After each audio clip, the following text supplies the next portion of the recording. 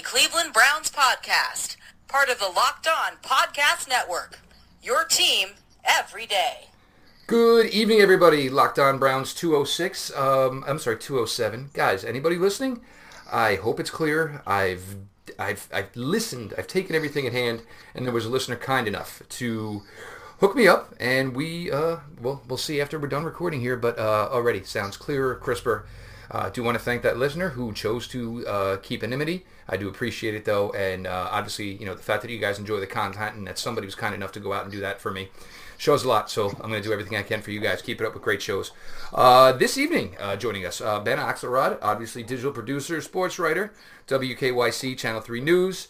One of the reasons I think I like this guest for this evening is SummerSlam's only a few days away, so I know Ben can give me some insight on that, but we'll save that for the close, guys. Ben, first off, how you doing? How's everything going? Obviously, this time of the year, work's only, picking up at an abundant pace for you. Yeah, I'm doing well. Thanks for having me.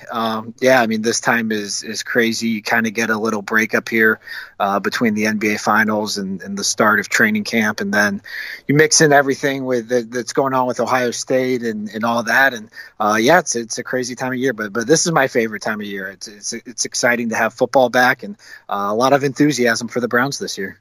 Absolutely. I mean, you go with the theory of blank slate, and obviously every season is a book within itself.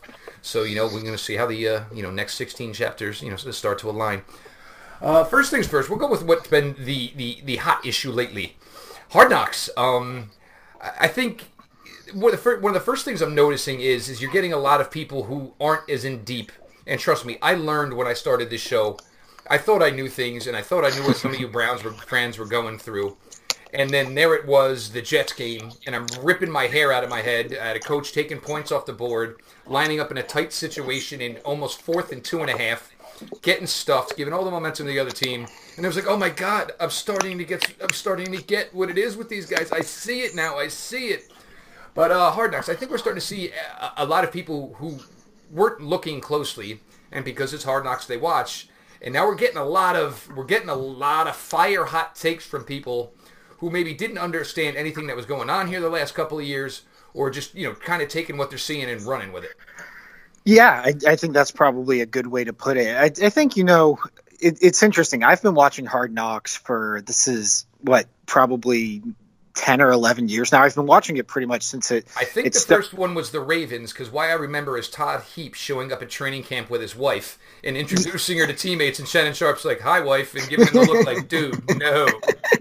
Yeah, so they did a couple of ones that I think were only on the NFL Network, where they did the Ravens, and I remember they did the Jaguars with Jack Del Rio. But this iteration of it really started, I think it was 2007, they did the Chiefs. Yep. And after that, I think they had the Cowboys and the Jets, and those were really memorable ones. But I've been watching Hard Knocks forever, but obviously the Browns haven't been on it. So to watch the team that I grew up rooting for and that I follow so closely, it's been an interesting experience because I've never, felt an attachment to the team I'm following. Watching Hard Knocks, but I think the thing you got to remember is this show is literally hundreds of hours boiled down to just a single hour. We're only getting snippets. We're getting a lot of scenes that I think lack context. I mean, it's funny. We saw that Corey Coleman montage yesterday of him screwing up in practice. All the reports we were getting out of practice was that he was actually playing pretty well and making plays. So we're only seeing snippets of what's going on, but yeah, the Browns are so polarizing. Hugh Jackson is so polarizing. This franchise as a whole is just under such a microscope, even within its own fan base, that there's certainly, enough there, I think, for a lot of people that whatever you want to see, you can kind of look at this and have it confirm your beliefs. Yeah, and that was one. Someone was coming at me today, and it was, in relation to Jarvis Landry's speech, and you could see there was the problem with Corey Coleman. He was calling Corey Coleman out then, and it was like, well, Corey Coleman, they knew he was having a little bit of hamstring issue. They gave him the option to take the day off. He suited up. Oh, well, he didn't take all the reps. Well, no, of course he didn't take all the reps. He went out there on an iffy hamstring, did some light work, and sat out most of the practice when you have 11 wide receivers there waiting to get a chance to go. So, yeah, it's definitely that. And the other thing was, well, nobody knows if Corey Coleman's committed, when all the reports had been, since Jarvis Landry kind of came in the fold, Corey Coleman was trying to be more professional, was eating better, was doing the right things, so that's interesting. I tell you what, why we're here real quick, let's just get to it. Corey Coleman, was it really this bad, or was it just a case of this front office just wanted to move on and wanted to move on quickly?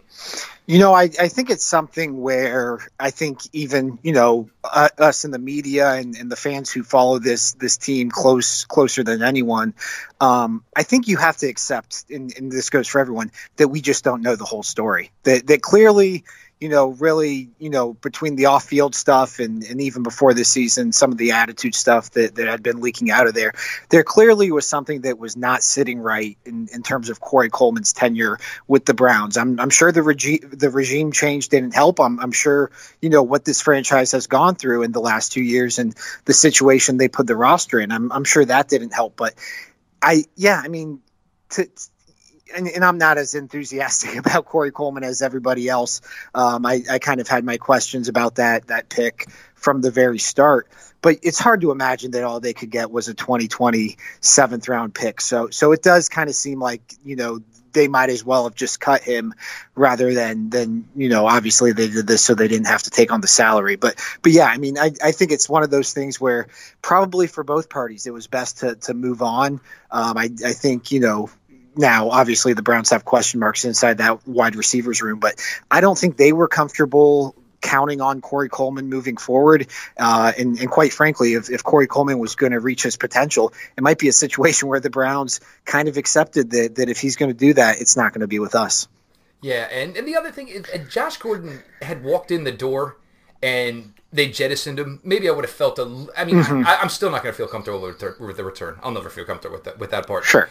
But, maybe, because, the thing we had harped on all season was you had question marks at wide receiver, obviously Josh, obviously Corey with the injuries. So it was like, all right. And then Jarvis Landry, it was like, all right, well, we kind of covered one question mark. Okay, well, we drafted Antonio Callaway. Oh, wait a minute. Now we upped our question mark total. We didn't, right. So we kind of doubled down on question marks, which was, and granted, as well as Corey played last week, once he got his feet under him, as long as he can stay clean and stay out of trouble, obviously, they probably look like they have something that can be a solid contributor. But it just seemed weird, and it seemed weird that they waited till right before game week for the Giants when you could have just fed him 8-9 targets, and maybe you could have gotten a better return. But, it's sad to go, and it's funny that it's going to turn around so quickly, and Corey's going to be coming to town Friday night. Right. So yeah. That's a different one. Now, obviously, one thing we're seeing through Hard Knocks, we're seeing Hugh through year 3. I think the first episode was just tough to watch for Hugh as a whole, knowing everything he was going through. You started to see him more in head coach mode, football mode on this second episode. Now, your feelings, obviously, been around, is Hugh a changing man, or is Hugh still trying to be the same guy, not in spite of 1-31? Is he looking to change? Is he looking to be a different head coach?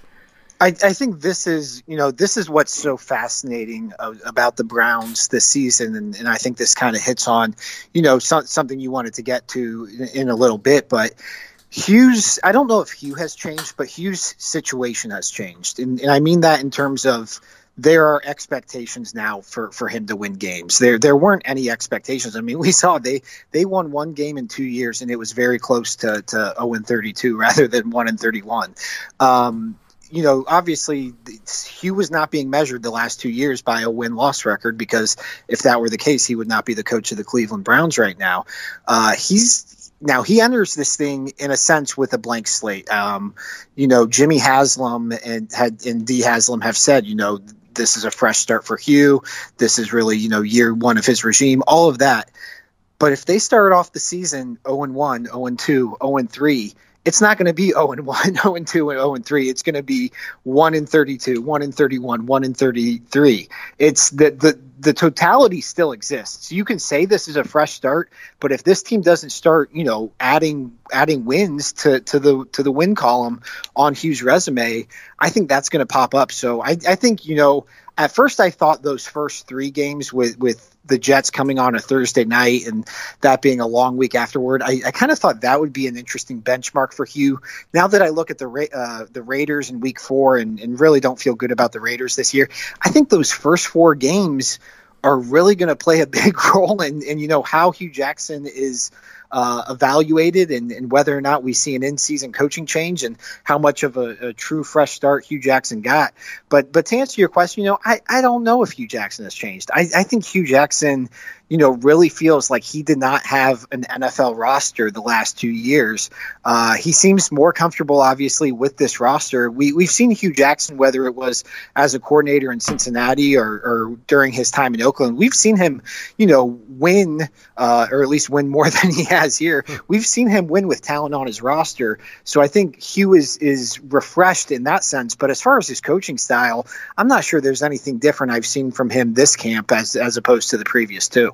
Well, I think that's the one thing I noticed, with, whatever the comments were on Landry and, Hugh, to his own discredit, sometimes, you can answer a question with 2 sentences. Hugh sometimes usually wants to go with a paragraph. So sometimes he says too much, which ends up coming to hurt him. And then obviously the Haley with the, look, I'm telling you what your issues are. I've seen it from the outside, and it's all right. It's okay. So that kind of gives you the vibe of whether or not he's actually trying to change his ways.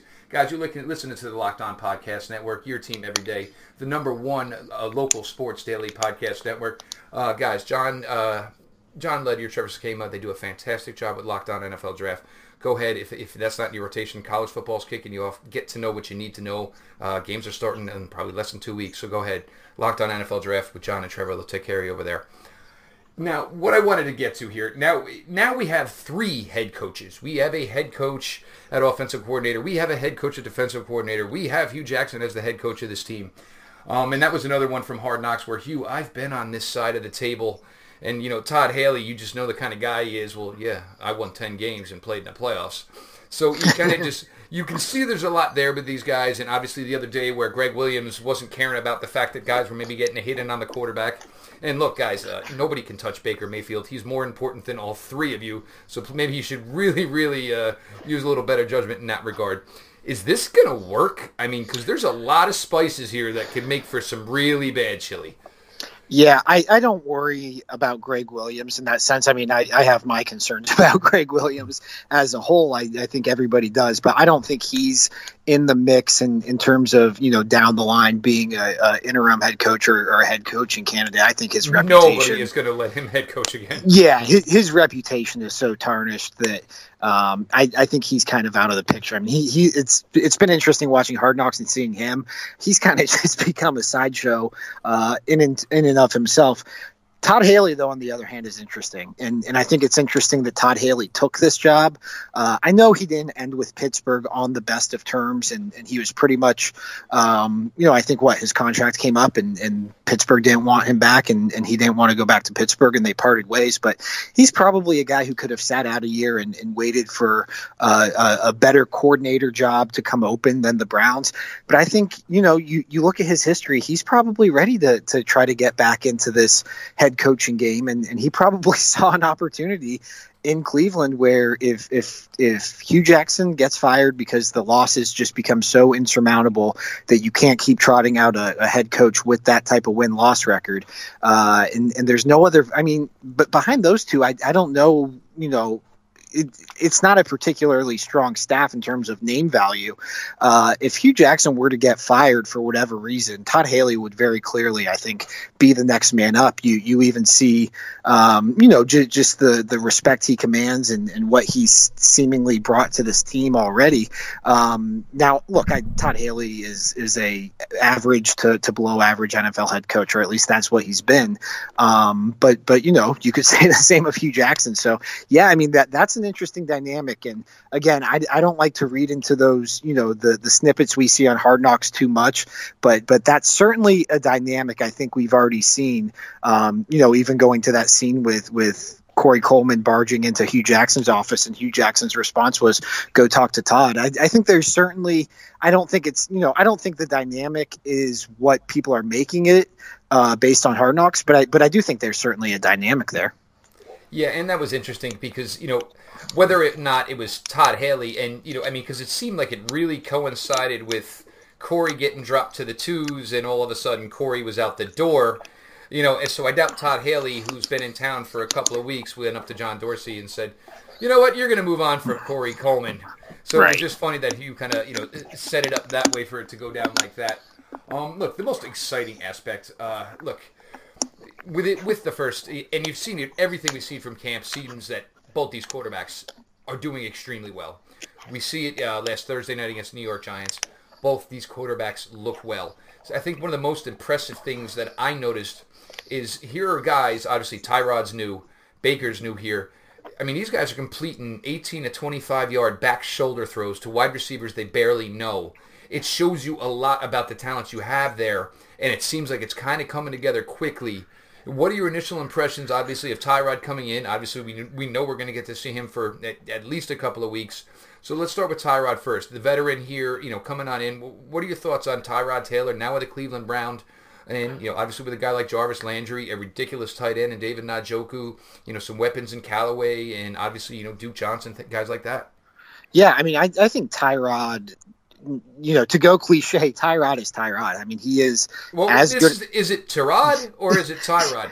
Well, there's some conflicting reports because we heard it's Tyrod, and then his dad told Mina Kimes today that he calls him Tyrod. So he's been called Tyrod his whole life. It's actually funny. His first start at Virginia Tech, they played Ohio University, where I was going to school my freshman year of college, and actually I took a bus to see the Bobcats play Virginia Tech in what happened to be Tyrod's first start. So I've been aware of Tyrod for a little over 11 years now, and I've called him Tyrod Taylor during that entire time. But as far as what he's brought to this team, I mean, he is who he is, and that is a steady, above average NFL quarterback, and that is something that's refreshing to see in Cleveland. And it's something where if those guys who you mentioned, the weapons around him, there's a lot of question marks, not only with obviously Josh Gordon and Antonio Callaway are question marks, but Duke Johnson and his history of injuries and all of that.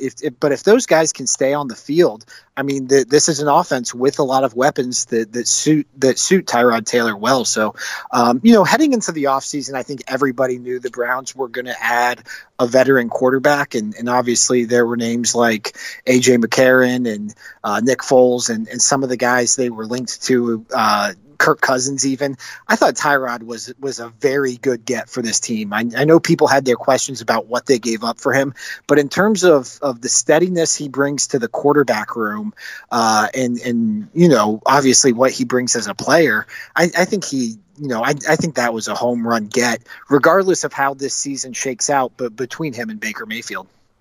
Yeah, and the thing with all these weapons, and it's just going to make it easier for him. Even if a team does a great job of covering everybody, there's going to be even more running lanes for Tyrod. Right. I'm sorry. Yeah. Now they got me saying it. But go ahead. Yeah, well, just look at Buffalo's rushing numbers with him.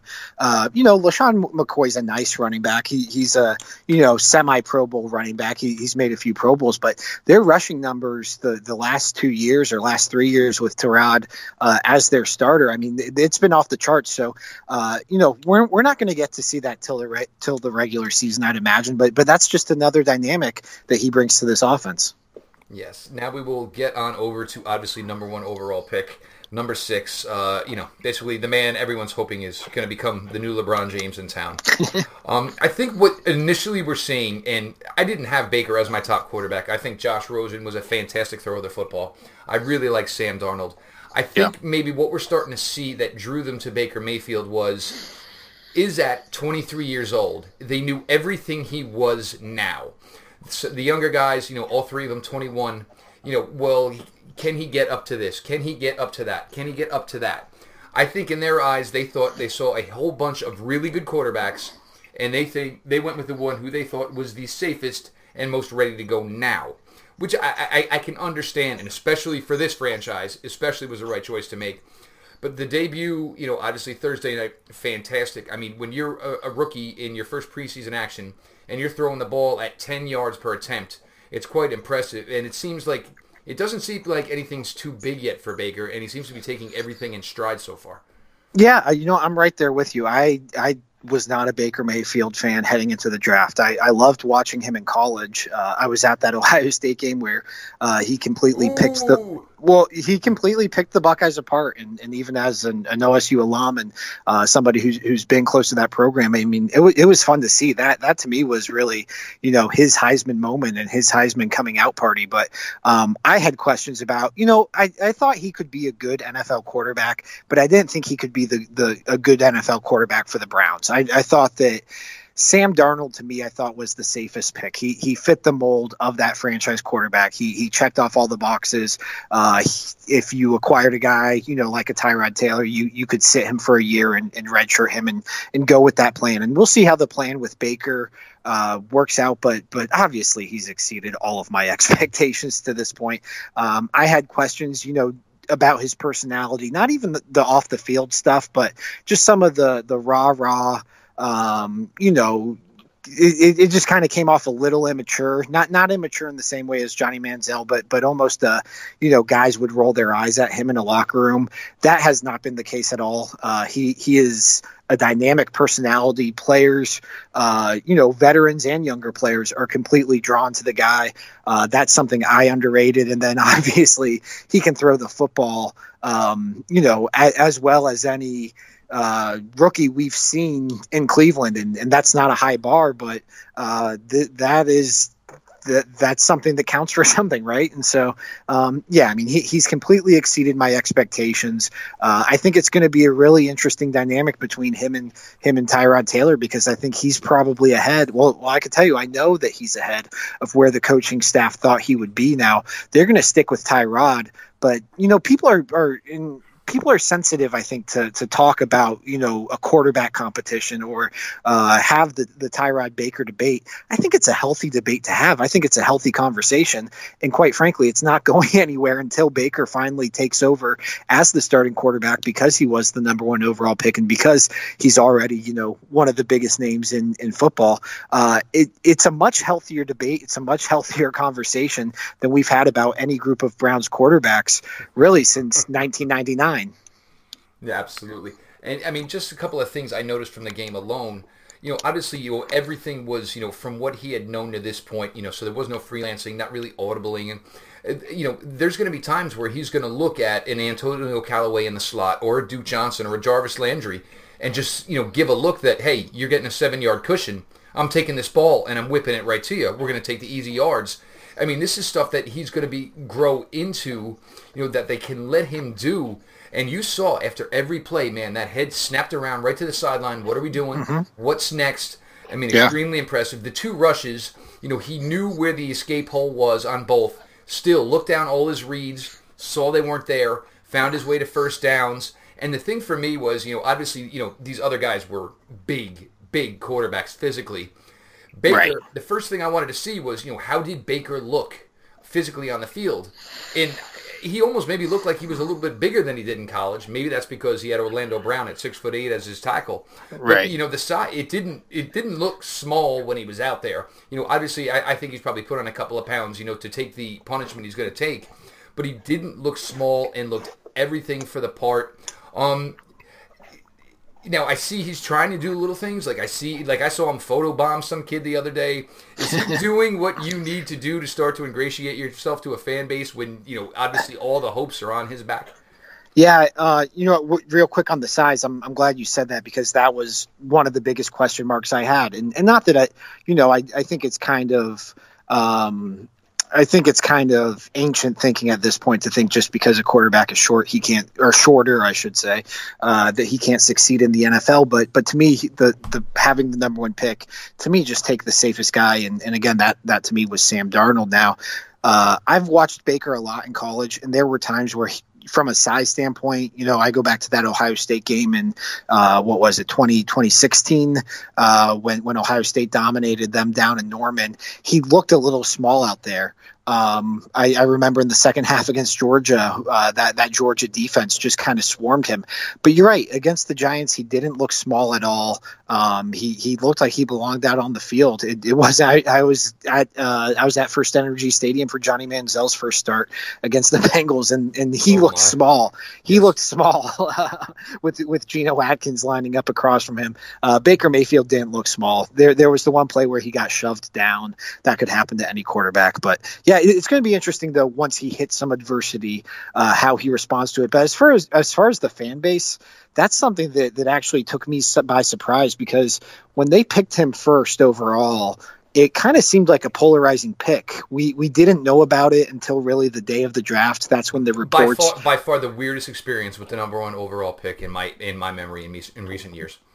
Completely bizarre. I mean, I've been following the draft as long as I've been following the NFL, and I don't think we've gone into a week before, where we didn't know who was going to be the number one pick. And there were some rumblings a couple of days before, I remember, but nothing concrete. And then it was like we woke up on that Thursday, and all of a sudden Baker Mayfield was going to be the number one pick. But it seemed like once the media members hit Dallas, and I remember there were like 4 or 5 different names, and it was just the obviously the one you want to hook everybody in with. Oh wow! And it was like 4 or 5 of them, and it was just like, oh wait a minute. Yeah, no, yeah, it was completely insane. But I thought at the time of the draft, I thought the fan base was split. I went to the first day of training camp out in Berea, and I saw more Baker Mayfield jerseys than I've seen of probably any player since Johnny Manziel. You see the Baker chants, at training camp and all that, and they do that for a lot of the players, but they really do them for Baker Mayfield. The fan base, I think, at this point is all in on Baker Mayfield, and I think it's interesting because I think a lot of the fan base, too, wants to see Tyrod start this season, but there is still a lot of hope for Baker. I think everybody at this point feels very comfortable with Baker Mayfield being the face of the franchise. And you know what? The personality stuff, he seemed to have toned down. And it'll be interesting if he starts to get on a roll and if he starts winning. We'll deal with that when we get there, how that manifests itself. But he really seems to maybe not be – now that we're seeing him every day and that we're seeing him up close, maybe when we were watching him in college, we were only seeing the highlights and seeing the attention-grabbing stuff. Maybe that's not necessarily a huge reflection on who he is. Yeah, I mean, and look, I'm sure obviously people in his camp and – look, endorsement opportunities, grabbing your crotch. Mm-hmm. That's not going to get you $5 million to help somebody peddle this, but obviously also, engaged and, maybe, maturing in that level as well. And I do understand the fact that, the road it took him to get here, a lot of these other guys, Josh Rosen didn't go this road. Sam Darnold didn't go this road. Maybe obviously Josh Allen kind of did. So I think a lot of these points during college, it was, you want to know what, the old D-Generation X style. I think there was a lot of that to it, and maybe now that he's here, maybe some of that subside. And you do see where in Odell Beckham, who obviously worked out with him a little bit, but I mean, when do you see a guy who's about to be one of the highest paid wide receivers in the NFL go up to the other team's rookie quarterback, give him his hug, take headphones off, talk? I mean, you see that there's something to this guy. He draws people to him, and obviously you just hope for that success that continues here. Obviously as he begins his Browns career. Guys, Matt Williamson does a fantastic job with Locked On NFL. His Monday show lineup this year, he'll be going obviously to some of the Locked On hosts for the biggest stories. Mike Renner of The Bachelor from PFF will be coming on Wednesdays. Mike Sando, ESPN, will be coming on Thursdays. Mike's going to put a great lineup for you guys. So check out Locked On NFL. Obviously covers the entire league. Mike does a fantastic job over there. Now, this is where the fun part can come here a little bit, Ben. And this is where, this was weird. The way it just came down, and obviously, tweeting about Elias the other night. SummerSlam is Sunday. And some people, I can't believe you watched that, da-da-da. And I was out for a while. I mean, I was out of wrestling for a while. I was too. As now the women have come in, some of the boys were talking with, my daughters were coming home. They were talking about it. It was on. Now that the women's division is rocking, my girls are totally into it.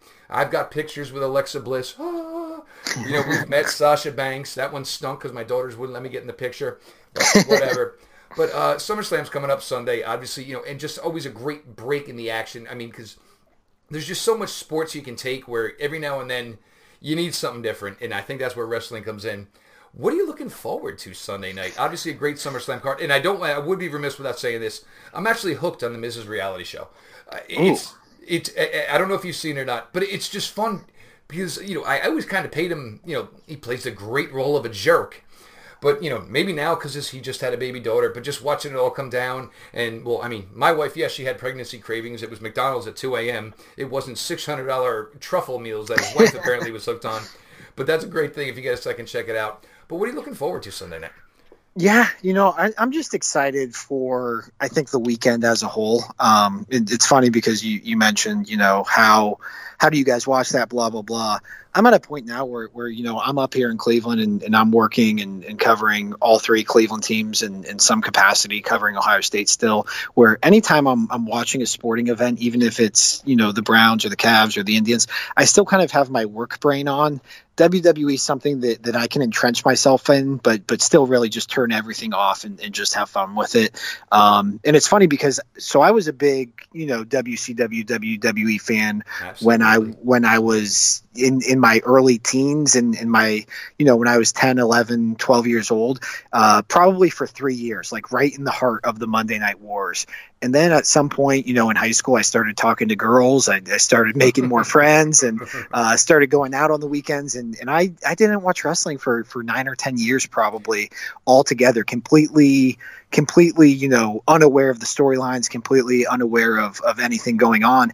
And then at the end of college, kind of as my life started to calm down a little bit, I just got back into it. I think it was the CM Punk pipe bomb. I know it was the CM Punk pipe bomb that really roped me back in. And I've been watching now for 7 years now consistently. And it was right around this time when I started watching again. But, SummerSlam's not WrestleMania, but it is the second biggest show of the year. And that's kind of how their calendar works is, you have WrestleMania and from there, everything builds to SummerSlam. So this is, the next big pillar on the calendar.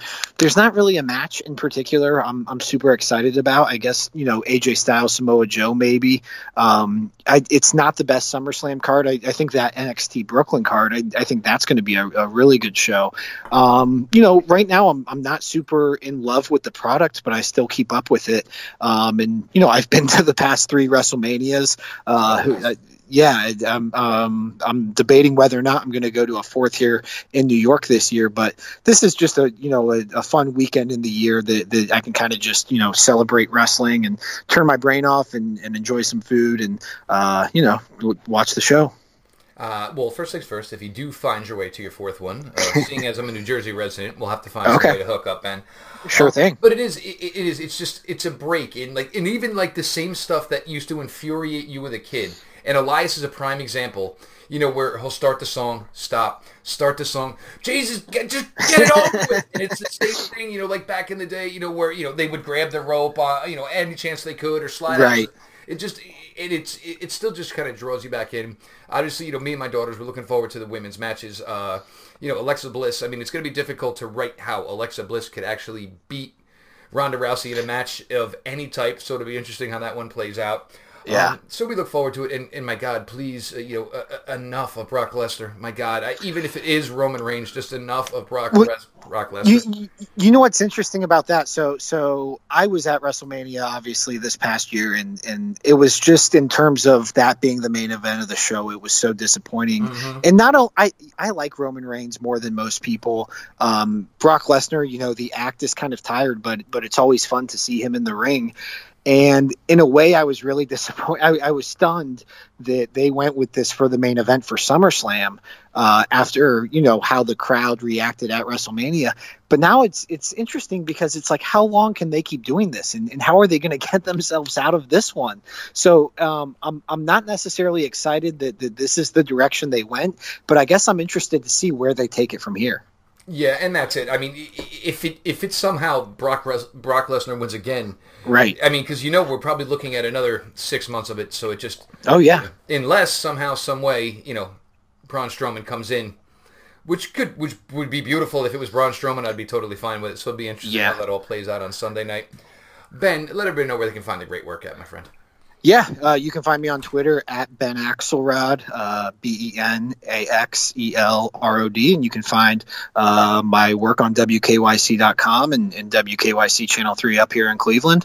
And yeah, I appreciate you having me on, man. This was a good time. Well, thank you. I've been trying to open up more. I have my steady crew of guests, but I know the fans want to. I mean, the listeners want to hear more. Guys, we're about to put a bow on this. I do want to thank, obviously, the one listener, guys. I want feedback. I want to hear how the sound was. Please, any questions, please, or any comments, please make sure you send them my way. Guys, make sure you follow the show Locked On Browns. We keep it a follow back account. You guys have been fantastic to me. Obviously, with use of a microphone, the gift of a microphone. You guys have sent me guests to the Mark Sessler interview. Guys, again, that was done by one of the listeners of the show. Helped put that together. Follow me personally at Jeff_LJ_Lloyd. You guys meet a ton. We'll have some pregame stuff tomorrow night before we get into the Bills. And everybody get ready. Dez Bryant comes to Berea tomorrow. We'll see how that shakes down. We'll talk to you guys all tomorrow night. Let's go Browns.